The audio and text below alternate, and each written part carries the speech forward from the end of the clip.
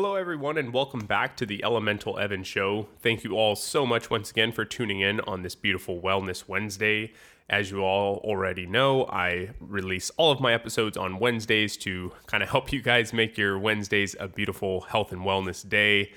Today, I have a really awesome guest on the show today. Her name is Kristen. She is she's both a server of tea for tea ceremonies as well as the owner of her own jewelry line. And today we dive really deep on what the tea ceremonies are, that specifically the tea ceremonies that she performs, because there are differing types of tea ceremonies. So, for example, the tea ceremony that we cover in this episode is referred to as Cha Dao, which is literally translated into the way of tea. So it's a very beautiful practice. Just to give you a little bit of a background, this is actually a bit of a meditative practice. So when you go through this tea ceremony, you are in silence the entire time. And they're usually about an hour long, I would say, at least the ones that I've been to. And it's a very beautiful, kind of simplistic, but elegant setup, and usually includes a lot of the elements. So obviously I align with that, being that this is the Elemental Evan Show. But it's just a very beautiful setting and really an amazing practice to be quiet with yourself and to really focus on, just the task at hand, not really worrying about things that are going to happen in the future or things that have happened in the past, but, really bringing your attention and awareness into the present moment. So this is really something that is a awesome practice and something that my fiance Ashley has recently gotten me into. And so, it was an honor for me to be able to interview someone who has been practicing this for quite a while now and kind of delve into what it means for her, the practice, as well as the different kinds of teas. So anyways, I hope you guys really enjoyed this episode today and learn a little bit more about tea, which is one of the oldest drinks that people have been drinking, aside from obviously water. And it's also just a really good way to practice a silent meditation, which we a lot of times don't typically do. So actually on that note, being that I have been giving all of you a practice to do throughout the week, today's practice is actually going to be to practice silence. So throughout your week, or actually you could do it every single day, either in the morning or the evening time, whenever you prefer, feel free to take as little as 5, maybe you go 10, 15, 20 minutes, I don't know, maybe an hour, where you just stay silent. This is something we're not used to doing and might actually feel a little weird for you at first if you are a person who typically has background noise going on. But this is a really great practice, and it gives us a moment to tune in with our bodies and really recognize, what are the thoughts that are going on in our heads, and, how's our body feeling? So take this opportunity to really practice silence. It's something we don't really do enough of, and honestly, I think there's so much to be learned from silence, even though obviously, nothing is being transmuted verbally, but there's still so much to be learned from silence and a practice of silence. So anyways, that's going to be the task for the week. And then before we jump into today's episode, I wanted to mention first off that my skin has been super dry here recently. And the thing that I have been relying on consistently every day is Alitura's body lotion, which is incredible. It's extremely clean. The owner of the company, Andy Nilo, actually squirted some of the lotion on his hand and licked it off of his hand and ate it. That is literally how clean this stuff is, okay? There is no artificial anything, no synthetic, chemicals, nothing like that. This is very clean product. Some of the cleanest products you're going to find on the market. And it works really well for the skin. Actually, I've been noticing the benefits within the first week of just using the lotion daily. I actually try to pair it with another oil that they have as well, kind of spread it a little bit further and, really hydrate the skin.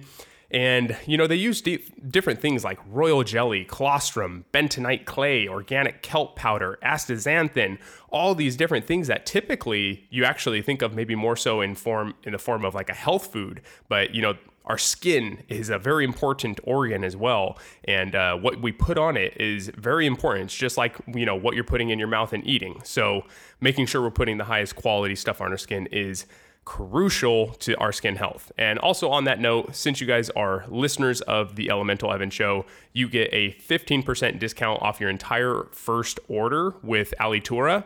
I have a link in the show notes which has a code with it. I believe they automatically apply the code, but nonetheless, I provide the code just in case. So go ahead and click on that link and get yourself some Alitura Naturals products. Like I said, they're extremely clean and they work super well. Andy Nyla was in a car crash a long time ago and actually founded the company because he was learning how to repair his skin without having to use, different kinds of synthetic chemicals or surgeries and stuff like that. So anyways, go ahead and give them a check. And then last but not least, I am actually open to have a few clients on for my health coaching practice. Here recently, I've had a few spots open up. So if you are looking to develop a long-term practice for your health and learn directly from me all of my knowledge and help you on the path to correct your health and get you back to your natural state of health, because that's really what it's all about. We all come out of the womb the same basically, and it's all the food and chemicals that we put into our body that really derives us away from our natural state of health. And so what I'm doing is I'm helping you to get back to that natural state of health and live your life in a way that still allows you to enjoy your life the way you normally would, but also includes a bunch of different practices that are very simple and easy to do, but can make a world of difference for your health. If you would like to hop on a free consultation call with me, feel free to reach out to me via email, or you can go to my website or direct message me on Instagram. Any of those methods will work, and we can go ahead and set up a free health consultation. It's literally going to take only a little bit of your time, and you're going to learn so much from it. And then we can go from there and develop your own program, a very personalized program just for you. So anyways, if you would like to do that, go ahead and reach out to me, and I look forward to hearing from all of you. So I hope you all enjoy today's episode.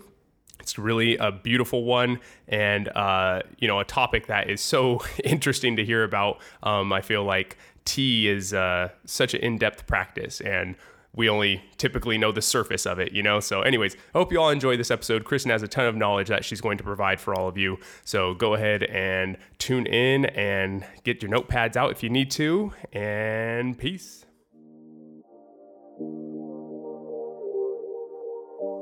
Hello everyone, welcome to the Elemental Evan Show. Thank you all so much for tuning in once again today. I have the honor of interviewing the one and only Kristen Delaney. She is a jeweler, a tea practitioner, and an overall incredible human being. I'm so excited to have her on the show today, so welcome to the show, Kristen. Thank you. Thanks for having me. Yeah, thank you for coming on the show. It's always an honor when I'm aligned with some really beautiful people, and I'm able to just honestly hear these incredible talks. So I'm super excited to allow our viewers to get a better understanding of who you are. We're going to do some rapid fire questions. So Amazing. We'll start off with where are you from? I am from Minneapolis, Minnesota. Very cool. How are you liking California, and how long have you been here for? I've been here since 2014. Okay. Yeah, 2014. We love it. Yeah. Yeah, I mean, what's nothing to hate? Yeah. The weather's pretty good. The weather's pretty good. I've got no complaints. Yeah. Well, that's very cool. I'm happy to have you here. Thank you. Let's see. And then what would be either your favorite book of all time or just favorite book in the moment? I mean, one of my top 5 favorite books is probably Braiding Sweetgrass. Have you read it? No, I have not. Anyway, it's a beautiful book about our alignment with nature and traditional ways, and I don't know. It's a beautiful book. Wow. Do you know the author? No, but we'll have to look that up. Yeah, that's awesome. I'll go ahead and maybe put that in the show notes. That's Braiding really Sweetgrass, cool. highly recommended to everybody. Absolutely. Mm-hmm. Okay, and then what's a favorite quote of yours? Oh my gosh, you said this was on there, but I don't have a favorite quote, but I do sign all my emails off. Have the best day of your life. And I find that it brings people a lot of joy, and it's a little cheeky and just catches people off guard. So I'm going to stick with that as my signature. Yeah. Yeah. No, if it works, right? Yeah. Whatever makes people smile, especially over email. Yeah, that's very true. Yeah. I always, I'll end the show with do everything with good intentions, you know? Yeah, it's just a good kind of overall quote, right? Yeah. Yeah. Okay, and then since we'll be talking a bit about tea, what is your favorite tea? Oh, any shows. Any show? If you've sat with me at IM, you know that I always serve shows. That's what I usually drink in the morning. So we can kind of get into why later, but like LA is perfect weather for that type of tea always for me, especially on the west side. Okay, now I'm really okay. We're definitely going to circle back to that because I want to hear more on that. But in terms of tea, because I'm still relatively new to the tea practice, tea ceremony, it's probably been about 2 months since I've been doing sit-ins on tea ceremonies, and I've been going like once or twice a week, like pretty often. But it's a very, very beautiful practice, and coming from the realm of even just like meditation and stuff, it's a really beautiful mindfulness practice. And so I'm just curious as to how you began this whole practice and like what led you on this journey. Yeah. So I've always been into, I'm not always, but like for a very long time in my life, I've been into meditation and yoga. I think with a lot of like younger kids, it starts out like learning about, Eastern traditions, right? And so I've always gravitated towards different modalities. So when I moved to LA from Boston, actually, I had kind of just stumbled into this group called Spirit Weavers. I went to their second gathering, and Balin was serving tea ceremony there. And that would have been middle of 2014. And then from there on out, like all the people I met were like somewhere in that Spirit Weavers knew about Tea Circle. So I didn't really know it was like kind of an underground thing. I thought tea was like very popular in LA. I thought so many people were doing tea ceremonies. So it kind of just, it just became all pervasive in my life. And that was like so long ago. And that's how I've built a lot of my community in Los Angeles. That's really cool. Yeah. And then Spirit Weavers, I believe they hold like a gathering in Oregon, right? Yeah, now usually? It's in Oregon. Okay. So back then they did one on Maya's family's land. That was the first one. The second one was down in Pioneer Town by Joshua Tree. Yep. And that's the one I went to. And then for a while it was in the Redwoods. And then they bought, stunning. It was at a camp in the Redwoods. And then they bought a piece of property in Cave Junction in Southern Oregon. So now that's where it is. Wow. Yeah. And then for people who don't know what that is, it's a gathering of women, it's right? a really large gathering of women. And I think it's mostly billed as like an ancestral skills gathering. Beautiful. Which has been life transformative in different stages of your life, because you have so many different ages of women and women bringing different sort of skills and knowledge, tea and herbalism and I don't know, so many lost kind of ideals. So that's so cool. Yeah. I mean, I love all those old practices, and then just being in a space where there's so many people and so much knowledge, being passed around. And people hungry for that knowledge. You know what I mean? Like people that are there, like they've made it, all the way out to Southern Oregon, which is like, Medford's the closest airport. And even then it's still like an hour and a half from there. So you have to want to be there. Yeah. And I think that fosters a certain environment for sure. Yeah, that's so cool. Yeah. And so you said Balin was there serving tea? Yeah, she was there serving tea. And from what I understand, I mean, you have to talk to maybe some other people too, but tea was relatively new-ish in LA around that time. Maybe had come in a few years before that through some other people. I don't want to throw out details until I'm like 100% on that. Yeah. But it was actually kind of relatively new in LA at that point, and so she was serving, and I think it called to a lot of people. Every year that it's been served at Spirit Weavers, I feel like it's just gained so much from momentum. Yeah, well, it's also, I mean, for some people, obviously, it's not their thing, but it is one of those practices where, at least for me personally, the first time I had a tea ceremony, it was kind of like walking away. You're like, oh my God, that was really pretty. That was it's very simple, and I think that's what makes it so beautiful is the simplicity in a lot of ways. But yeah, it's really, really great tea in silence, and that kind of a practice can leave you feeling like very calm and just with a very clear mind, which a lot of times like we don't get in our day-to-day life, I think. So that's really cool. I also find it very accessible for either people that are nervous about meditating. I feel like it's an easier practice if you're interested in meditating. Tea is an easy sell to you. But I feel like people that are maybe a little more hesitant about cultivating a meditation practice, tea is a great entry point because there's an activity, right? You're not asked to like sit on a cushion and, you know, just be quiet for an hour. There's like something you can watch, there's something you can engage in. And so I think it feels a little less daunting for people. Yeah. Because if they're not able to be in silence with their thoughts, you know, sometimes there's music. They can just watch the pouring. They can watch the movements, the circular, beautiful movements, which I think is calming, you know? That's actually really super true, and I didn't ever think of it like that, but meditation can be daunting for a lot of people. For sure. Nobody wants to sit in silence. Yeah. People dread it. It's Yeah. horrible. Like, to get people to sign up for a meditation class is like, you know, pulling teeth. Yeah. It's easier in LA because people are into it, but like other places, it's not easy. No. Nobody wants to do that.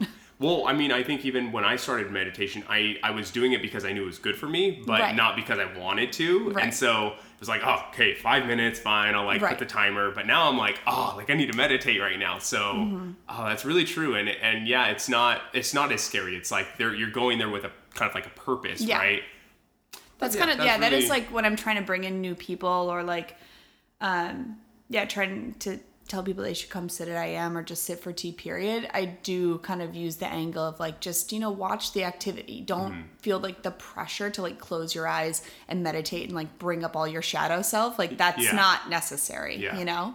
You can do that later. That's what tea's for later. But I do find it like a really gentle entry to meditation. I agree on that for sure. So, and then for our listeners, because I'm sure there's a lot of people who have never done a tea ceremony, could you walk us through kind of how a tea ceremony would go and like what the setup is like and just kind of like you go in as depth as you would like to, but yeah, I can definitely do my best because it is, as you've seen, like very, I don't know, the layout is also about like natural beauty and the aesthetics of it, but how more or less there's going to be variations, but you'd have some sort of a runner or a table called the chashi, and you'll have like some sort of a floral element on one side of the table, optional little incense holder.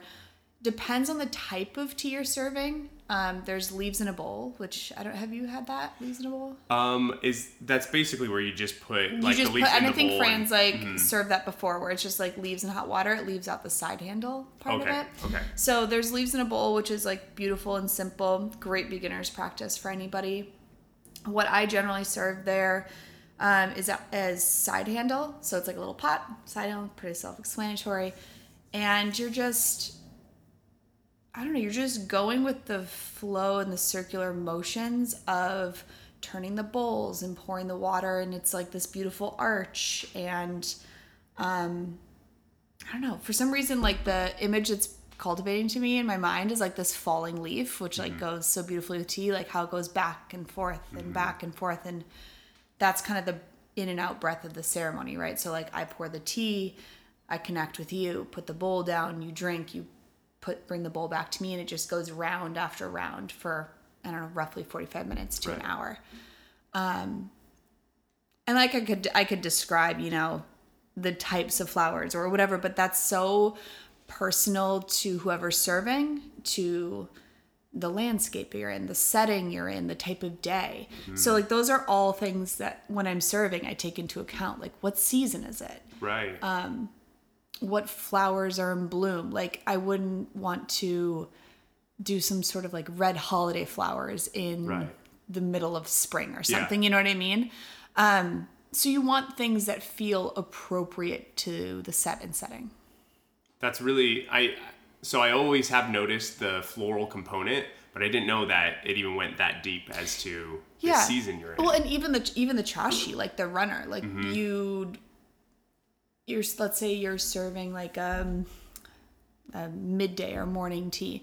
You're not going to do like some dark black runner. You know what I mean? Like if you think about in your mind, like how, if you can picture you at the sit and like think about if like I had dark flowers and dark chashi and dark bowls, like all the setting was dark, but it was like a morning sit. And so you're feeling all bright and sunny, but then you come in, like those things would feel off if you're not taking those things into account. Yeah. Right? See, that's what's so cool is like, you know, there's more depth to it, but you can't really put your finger on it as like a first timer, you know, you just realize that it's so beautiful and it's bringing so many different elements into it. And but energetically, your finger's on it. You know what I mean? Exactly. Like, you'd feel if it was off, you know? That's very true. Yeah. But, you know, obviously luckily, it's been right because you would notice that energetically walking in, I feel like. Yeah. No, absolutely. I mean, that totally makes sense. I've only done the evening time serves. We do a morning serve here. Yeah. But that's just a little bit, I would say, less professional, you know. Oh yeah, I mean, I have a casual casual practice at my house too, you know. Yeah, which is still just as beautiful. Yeah. But yeah, it's so interesting, and what I've really enjoyed too is being able to, from a yogic perspective, you know, it's like the putting, you know, single pointed focus, like really focusing on what you're doing. And a lot of the times I think with food and drinks and pretty much anything in life, our minds are almost never like fully present on just the one thing we're doing. But the practice of silence kind of makes you have to be present. You know, like, this is what we're doing. We're just serving tea, and you're like, you know, you smell the tea, you drink the tea, and you feel it as well, which is really cool. That's something that I notice with a lot of my health coaching is I tell people, when you eat food, after you're done eating, like, sit with it and see how that feels with your body. Because people are always like, oh, I don't know if I'm allergic to this or that. But it's like, well, how do you feel after you eat that food? Because there's even certain foods that might be causing a lot of inflammation, but you're just like not conscious enough in that moment to like really understand how that's interacting with the body. And I think that's so important to do. And with tea, you have that opportunity to sit down, taste it, and like, specific teas can make you feel maybe like a different way, you know? Totally. Yeah. And, I mean, we're too busy, right? Exactly.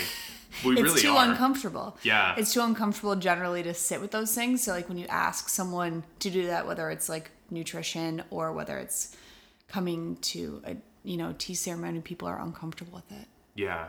You know, Yeah. because they don't know how to do it. It's not their normal practice. Yeah. Yeah. It's just new, I guess. Yeah. Yeah. So, okay. So yeah, so that's kind of the gist of the tea ceremony. And then as far as, your training, you did spend some time in Taiwan as well, learning the practice of tea ceremony. Yeah. Yeah. I mean, it's hard to even say that I have a training because it's just been my personal practice since, you know, I'd say on and off starting in 2014. And it really kind of ramped up where I was doing daily sits more intensely in 2017. Okay. And that's when I did a training with Balin when I was pregnant with my first daughter. And then I went to Taiwan in 2019 when I was pregnant with my second daughter. Okay. So I've just done like in-depth studies on my personal practice, which have allowed me to also feel comfortable serving others. You know, there's no rule that like you have to have X amount of training to do like 200 hours, you know, for yoga. You don't have to have 200 hours in order to serve other people. But I think it's more about having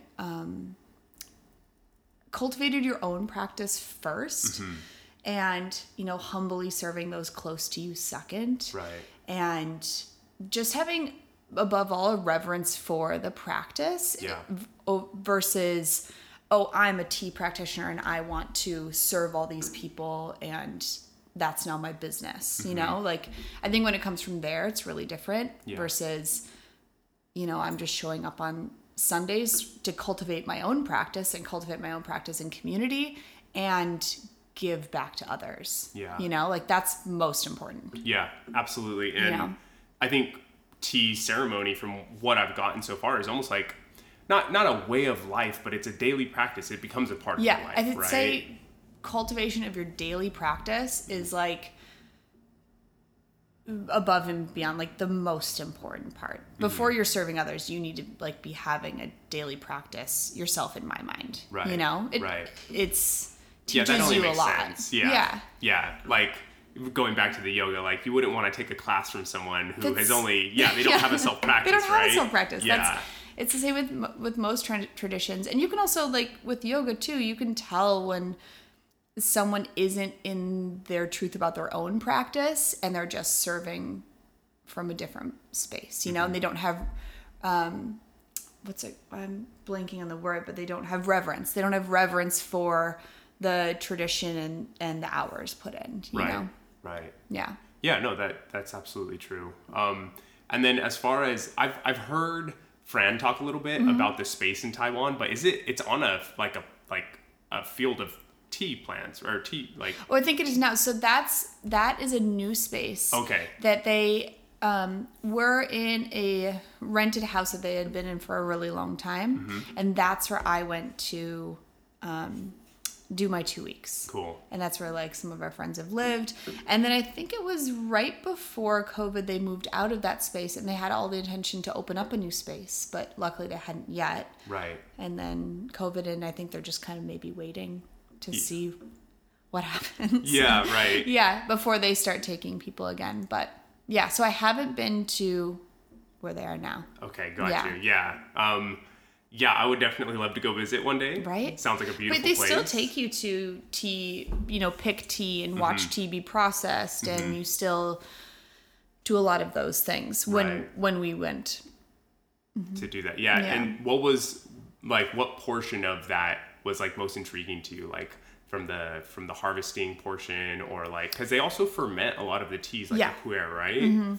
So the part that's most interesting to me is like living in the space. Like waking up, having a sit, having a lesson, doing your evening and morning meditations, having that like strict schedule of living in a space where you're cultivating, a meditative mind. Yeah. Yeah. And that's really important too, because so different from what we do every day.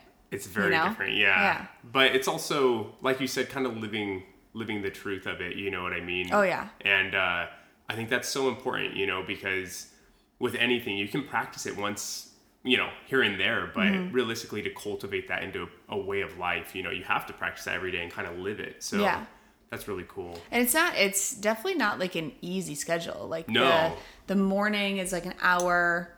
I'm trying to remember back, but if I remember correctly, the morning is an hour, and then you have tea and lessons, and you're eating at specific times, and it's just really different from, we have so much choice in our daily life. Yeah. And when you're living kind of more communally, you don't have that kind of choice. Yeah. So you can't be like, oh, I'm too tired for, to sit for an hour or two tonight. Yeah.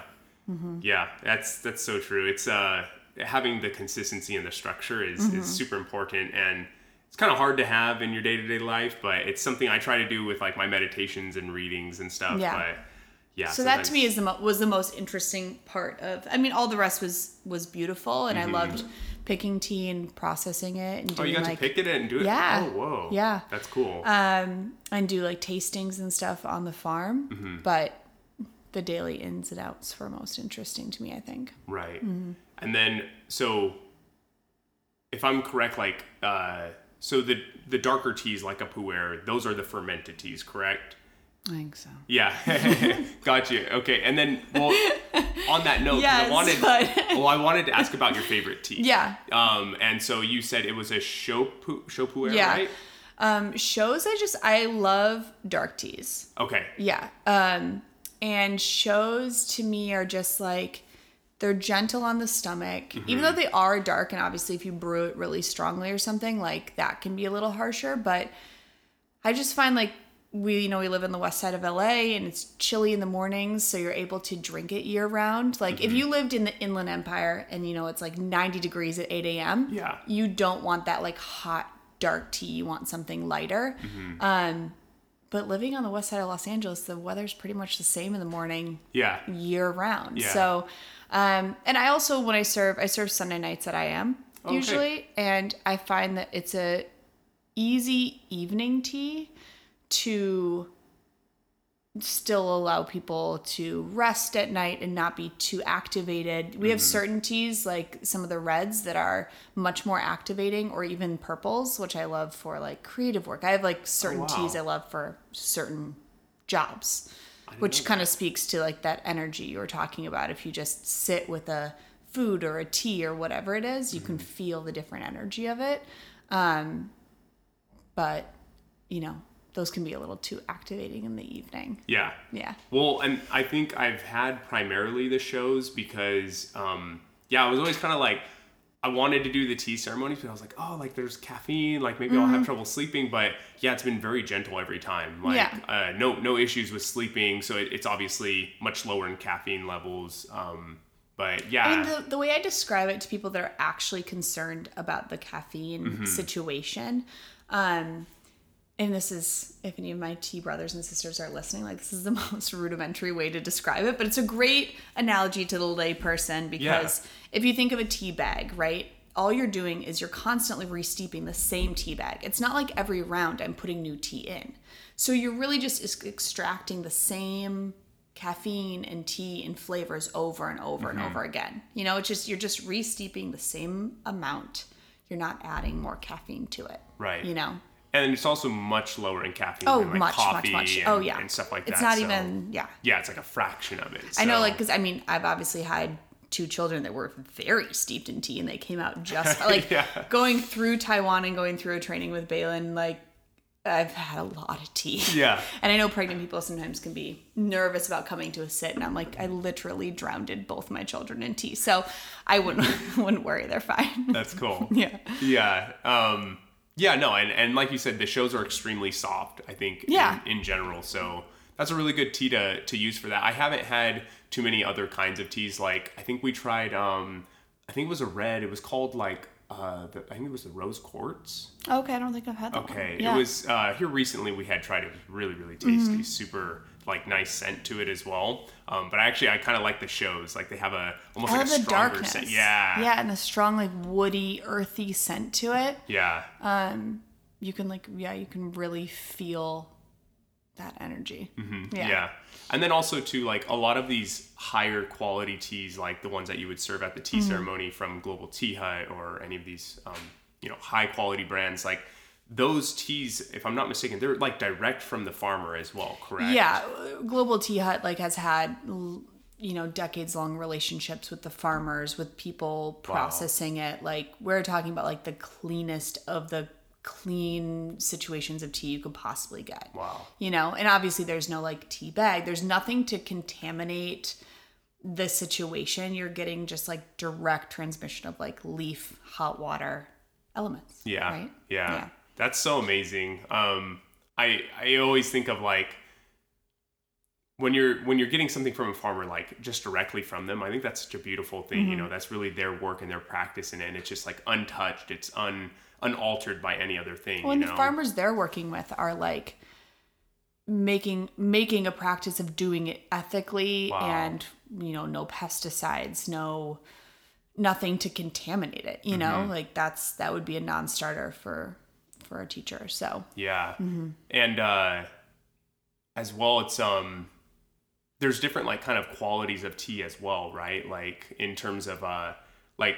I know I think I was talking with Fran about this, like with coffee, you have like different grades of coffee. So you have like the high quality coffee, second grade, and like third grade. Is that kind of like, so the stuff we get on the store shelves, like in tea bags, is that kind of like the lower quality tea or? Yeah, it is. But I mean, herbal medicine is herbal medicine. Right. But I mean, so I have an herbalism practice as well. And like something we always talk about in herbalism is like, if you take an herb and you chop it up or you powder it and it's just leaving oxygenated for that long in a bag, it's not dead, but it's not a living entity. You know what I mean? You can't, a powdered something, unless you're powdering it yourself, like in the moment, is a completely different medicinal quality to it. Interesting. And I would put teas with that too, not even touching like the whole pesticide or not even touching those issues, just merely like chopping it up and putting it in a bag, not even talking about what kind of bag it is in, or is there glues in the bag and then you're heating the glues, like there's you don't have to get like all crazy about it, but the less you can add to it, the better. Yeah, and I think that really does come out in the flavor of the tea in a tea ceremony, or well, just in general, the tea from Global Tea Hut. Oh, totally. Like, have you guys done clean. boiled tea at all? No, so we haven't done that yet. Actually, we've mainly just been doing the side pour like tea ceremonies. I don't even think we've done leaves in a bowl yet. Well, so you definitely should do leaves in a bowl because it's Yeah. a great start to your practice. But if you take like, let's say you have your sit, and the leaves are, you're like, oh, there might still be more in it. Take it, put it in a glass teapot, and boil it just on the stove. And it's like, if you come to a workshop or a party or whatever at AM, we'll serve boiled tea. So it's like cool. all the leftover tea that still has so much left in it. Right. And it just needs longer steeps and more boiling on the stove to bring out all of it. Right. So like on Sunday, if, we sit and I'm like, oh, Fran, there's still so much left in this, she'll, go boil it downstairs and cool. pass it out. Or at home, I'll collect like over, a day or two and boil it. That's really cool. Yeah, because you're still getting that energy. You're still getting that medicinal use out of it. Yeah. Yeah, like you said, it has so much in it. And also, too, like, these teas, there's so much that goes into it. Like, a lot of them are very, like, old growth trees, right? Super old ones, yeah. Yeah. I mean, it has a similar situation as wine, It's like you can get a early 2000s show that's, like, been aged. And lots of people, there's, like, a tea storage in Taiwan that like so many of our brothers and sisters are storing cakes in right now because Taiwan is like a great climate for storing tea. Really? We're really dry here. We don't have a lot of humidity, so it's best to just drink all your tea when you live here. Okay. Not store it so much, as in Taiwan has so much like humidity and Interesting. And so that helps to preserve it kind of for long. Oh, wow. And so like if there's a really good cake that's coming out, our friends will buy a whole stack of the cakes and put it in the Taiwan storage. Yeah. Yeah. And also for the listeners, when she says cakes, like it's because they're pressed into these like round discs. Yeah. It's so different from like if you're just used to a tea bag and you see like a tea cake, you're like, how do I even get this into a pot or a cup, or like what do I do with this? So yeah, you usually have like a little knife, or if it's really easy to break. Yeah. Yeah, so but they're compressed cakes. I've had some that are kind of harder to break. Is that just because they've been out longer? No, it's just they're compressed tighter. Interesting. Okay.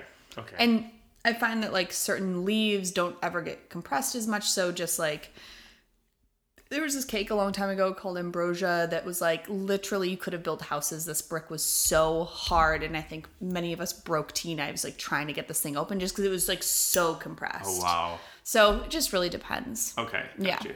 And there's ways to open cakes that we won't go into. If your listeners haven't sat for a tea ceremony, we don't need to go into the ways of like opening a tea cake. Yeah. Okay.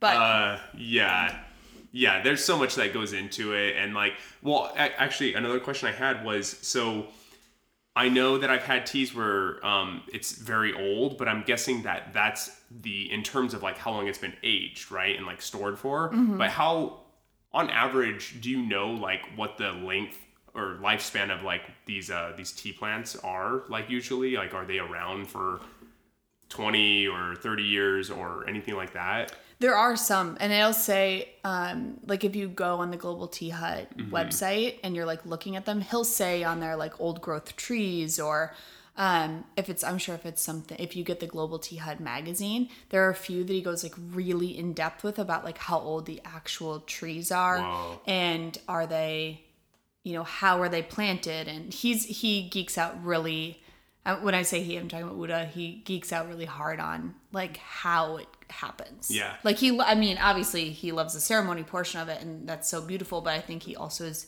equally invested in the science and detail of the processing of teas and how it comes to the table in the first place. Yeah, because Wuda he's the teacher, right? He's your teacher. And I know in some of the recent article or magazines that they've released, he has been talking about like a specific style of like tea pottery, right? Oh yeah, and he goes deep. Amazing though. Like I keep all my magazines from the time I started getting Global Tea Hut, because they're like an in-depth wealth of information about the like any element of the tea practice, and you can find them online too. Yeah, well, I think he was even saying that some of the translations he has are like he is the only person who's translating those into English so that's the first translation into English. It's crazy, right? Yeah, it's crazy to be able to learn from a living teacher in this day and age. That just doesn't happen that often. Yeah, for sure. No. I definitely, I have to go out there and see the whole practice for sure, because that's really beautiful. Just even travel around the world and sit with people for tea. The community is so large, you know, I think it's on every continent, and you know, the members are so excited to have people for tea. Yeah. You know? Yeah. It's so cool. I really like, I never thought I would be like so into the tea practice, you know, but just going, I think it's the tea ceremony itself that really kind of draws you in, you know. It's like the energy, you walk away with it, you know? Yeah. Like I love the tea, and I love the tea portion of it and how medicinal it has been in my life. But I think the more interesting part is like when you're sitting in community and, you know, like you and I could be sitting together and I literally don't know your name because it's not like we don't introduce ourselves at the beginning, right? But you and I are sitting in each other's energy, so interwoven for an hour. And then I've made some of like my deepest friendships that way. Yeah. Without knowing what their last name is. Yeah. I don't know where they live. I don't know what their last name is, but like I know how they feel when they're in that space. I know what their share is afterwards. You know, it's an interesting way that's so different from how we communicate day to day, that I think that's kind of that's like one of the addicting parts when you start sitting. Yeah, for sure. Yeah.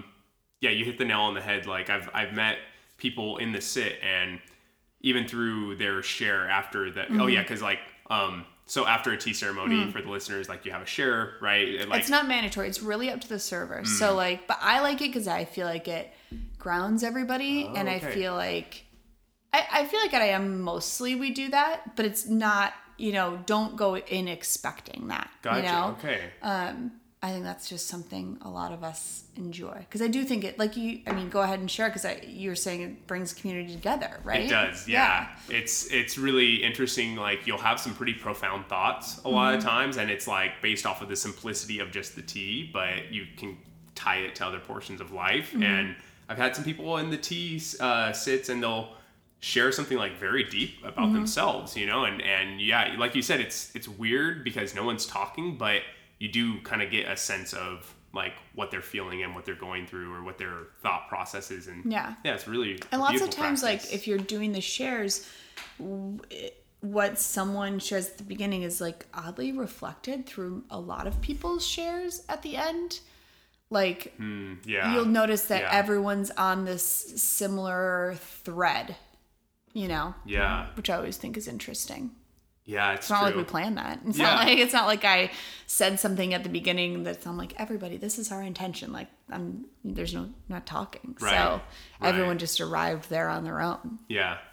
Yeah, that's so true. It's kind of interesting how that like collective, maybe like consciousness can work. You know what I mean? But yeah, the whole aspect of the tea sit and then being in silence, which I kind of wanted to ask you, like why you like how, like maybe, because I want to talk about the silence portion of a tea sit and just how important that is in our day-to-day lives, because we are so like up and go, but why like what level of depthness does the silence kind of add to these tea shares, like as opposed to like a social tea share where you're sitting there like sipping tea and stuff, but like why is the silence portion so important? Well, I think I first have a question for you. Have you ever sat in a sit where there's actually no music? No, I have not. So those are two different types of silence sits. I would say more often than not we have music, because I do find that like having that background music does put people at ease a little bit. And you know, it is on a busier street, so it helps like it helps set the tone for the ceremony. So since that's the most common, I'll speak to that one first. But I feel like since we never sit in silence, we don't give our inner voice a chance to come through often. Like often the voice you hear is ego or external critique that's just resonating in your head. Like very seldom, I think, do people actually hear their internal voice. And I think a lot of people think they don't have one, or they don't know what it would sound like if they did. So it's a good introduction to that. Yeah. You know? Yeah, it really is. Especially because I know so many people who, and I won't like put any names out there, but they at their house, like they aren't able to just have silence in the house. Like it's either TV's on, radio's on, right? You know, some kind of like, even if it's a podcast, which is obviously informational and stuff, it's still like you rarely have these moments unless you're asleep where it's just quiet and still, you know, and you really can sit and reflect with your own thoughts, you know, and I think in a way, like you said, it is almost like a weird, like I think people are scared of it because it's new, right? Like you were saying, like we don't do it very often. I think they're worried about what comes up sometimes. Yeah. You know? Yeah, that's true. I mean, a lot of stuff can come up in the silence. I mean, and I don't think it's bad. It's stuff that obviously needs to come up. And I think sometimes when you not push through it, but when you sit longer with that, the stuff that you're afraid of that comes up, you watch it blow past, and then you realize like how easily those things blow past. But if you don't give it, if you like, or you're sitting and you feel it come up and then you just shut it down and turn something on, you don't give it that time to blow past to like get to the next, what's under that. Right. Because it may not be as, you know, quote unquote scary as some people, you know. Yeah. They're not allowing that full process. They're not allowing, the full process. Yeah. Yeah. So and like I'm a really big advocate for meditation and how everyone should meditate, in my opinion. You know, I mean, whatever you feel is right. But yeah, I love the fact that tea ceremonies are a great introduction to getting into that. And so in terms of tea ceremonies, I know we touched on the side handle pour, and then there's also the leaves in the bowl. There was another one. Gong fu. Gong fu. Can you explain gong fu to me? Yes and no. Okay.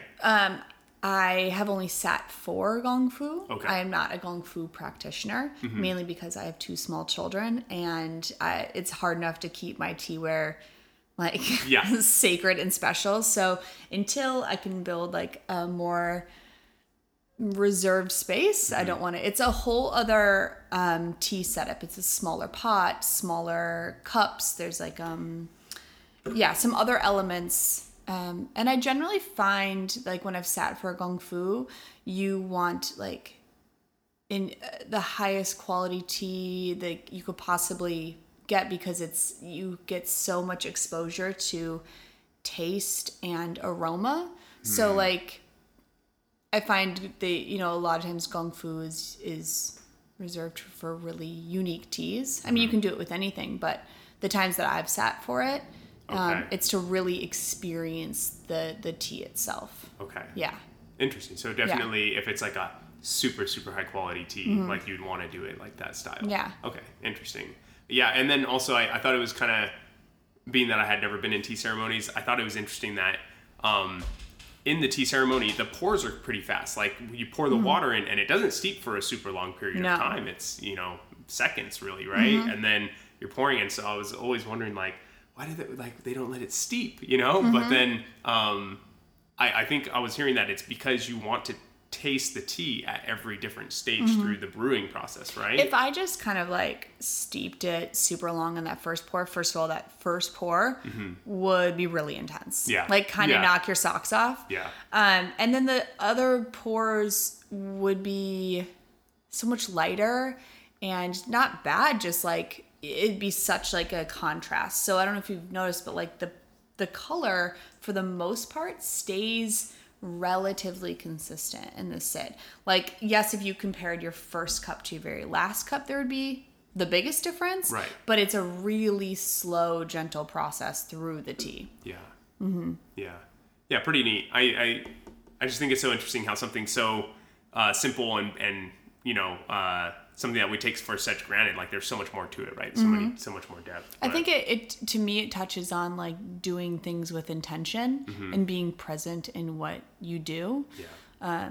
And I don't know why this is coming to me, but like, I feel like when I was at the center, they would talk about like when you're brushing your teeth, brush your teeth. Yeah. When you're washing the dishes, wash the dishes. Don't do 400 other things while you're doing a simple task. Just do the simple task. Yeah. And I'm horrible at it. So like that's not me preaching to any of you or you. That's like me preaching to me. But as a mother of 2, though, yeah, exactly. I don't blame you for wanting some efficiency in your life. Efficiency is my life at the moment, but I do think that is part of when I'm pouring tea. that's like the most present I am. Yeah. You know? Because if I'm not, you'll notice like I'll hit cups or I'll knock things because you're not paying attention to where's my elbow, where's my arm, like where's the tea pouring, you know? Right. Yeah. Bringing just more presence into your actions. And I think, would you say that's probably like the biggest takeaway or benefit you've received from tea in your life is just the ability to kind of be more present in each moment? Or Yeah. Yeah. Definitely. Yeah. I mean, I think I'm so grateful that I had such a strong practice before I had kids, because I think parents meditating might be like one of the biggest, like if parents aren't meditating, I honestly have no idea how they get through the day. And I'm not sure they do. Maybe they do, maybe they don't. I don't know. Yeah.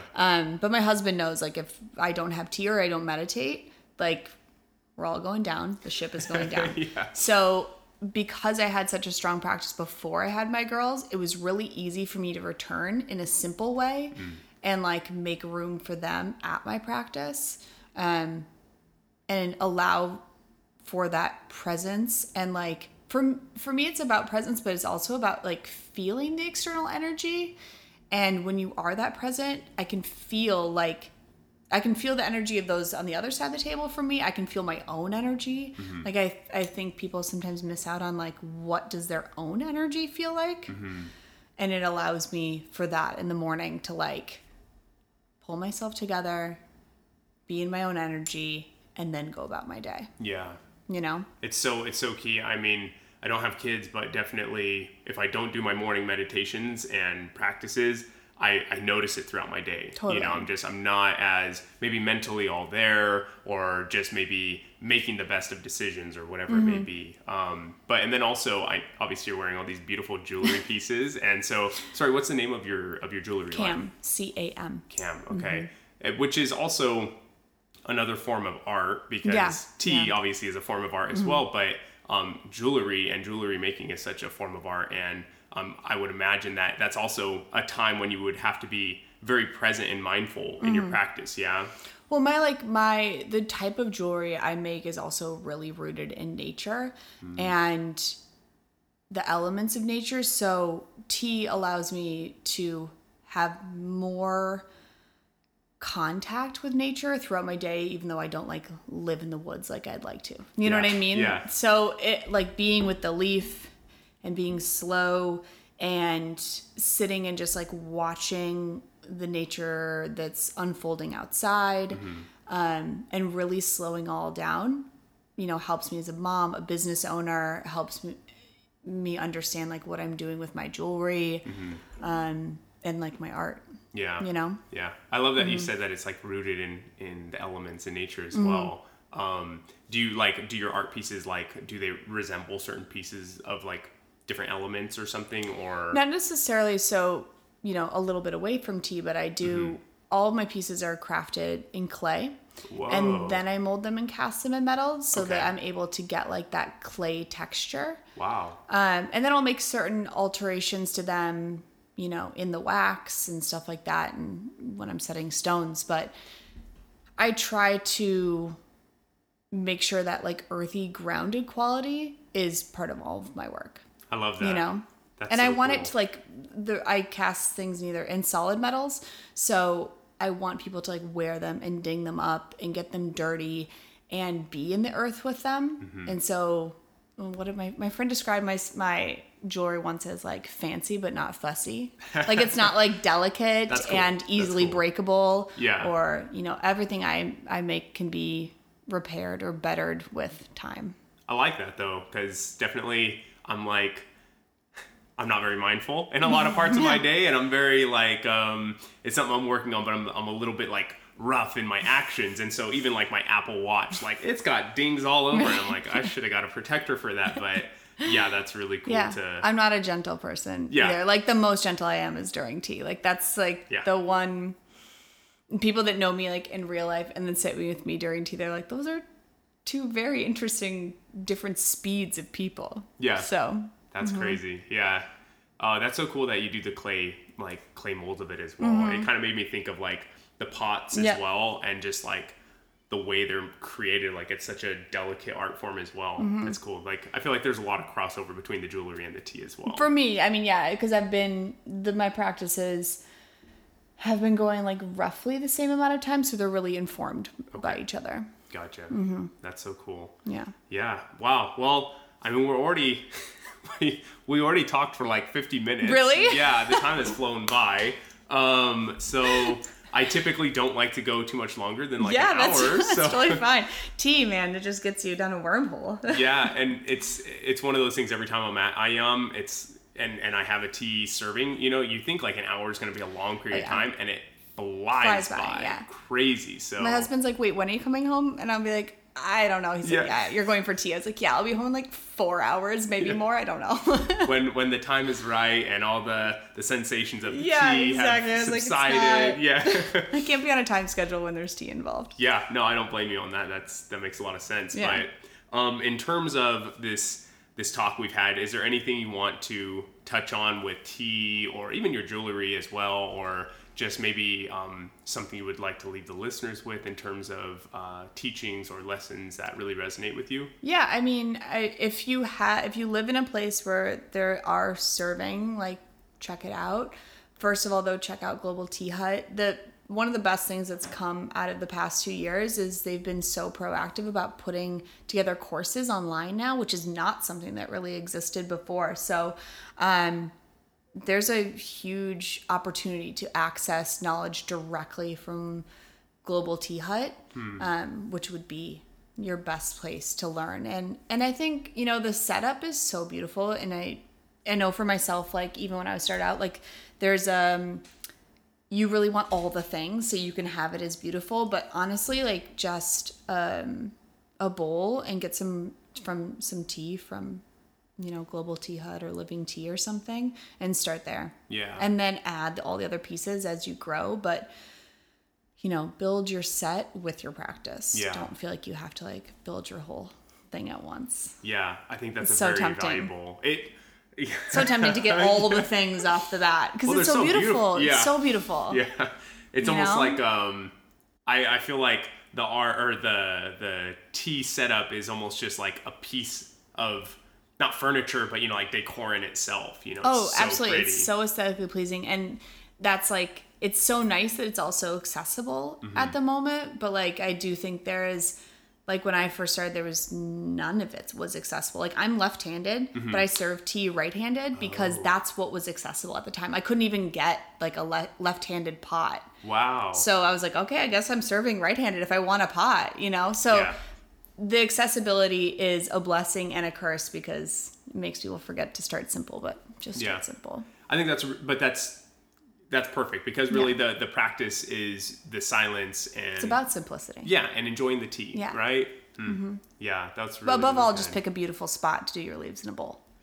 Yeah, is there like a spot that you've been that is like your favorite place to have tea or serve tea? Anytime there's tea in nature, like really in nature, I think is so nice. I personally, like for my own practice, I either sit in my camper looking outside or like, we have a big bedroom window. And I love sitting in the same spot every day. So then I observe, okay, the hummingbirds are here today. Okay, they're making a nest or they're building or they're laying eggs. Or I think it's nice to sit in a nature spot every day to build your personal practice. Yeah. That's really deep because I don't think we take time to look at one spot and notice the changes of time with it, right? You forget, like, you can still steward a piece of land in the city, It's about recognizing the small changes and making mental note of them and understanding your little piece of land that you're able to look at every day, you know? Yeah, I love that so much. Yeah, that's my favorite place then. That's cool. Well, I think that's going to do it for the episode. Yeah. But I want everyone to know how they can best connect with you. As well, you said you serve tea most of the time at IYUM on Sundays, correct? Yep, usually Sunday evenings. Right now it's at 6 o'clock. Okay. Most Sundays. If not me, then there's usually, as of right now, we have a Tuesday, Thursday, which I think you've been to. But they also have beautiful workshops, so check them out. And join up with Global Tea Hut, because then if you don't live in Los Angeles, that's a great way to find out about, like, is there someone in your city that's serving, and make a new tea friend to to learn from. Right. Because it's about community anyway. Yeah. So usually tea people are very willing to like have a stranger over and chat tea. And share the tea. Exactly. And, that's cool. It's like a dream. So yeah.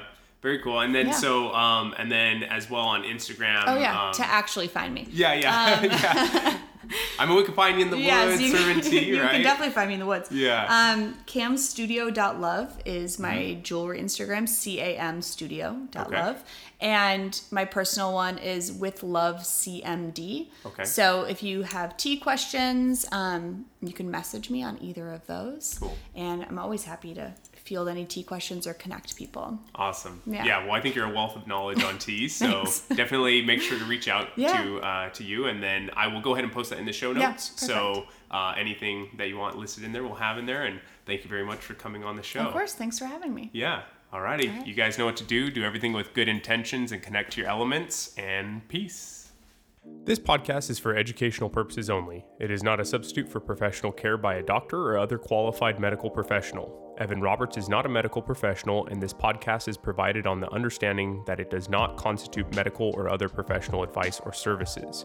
Statements and views expressed on this show are not medical advice. This podcast, including Evan Roberts and any guests on the show, disclaims responsibility for any possible adverse effects from the use of information contained in this episode. If you think you have a medical problem, please consult a medical professional.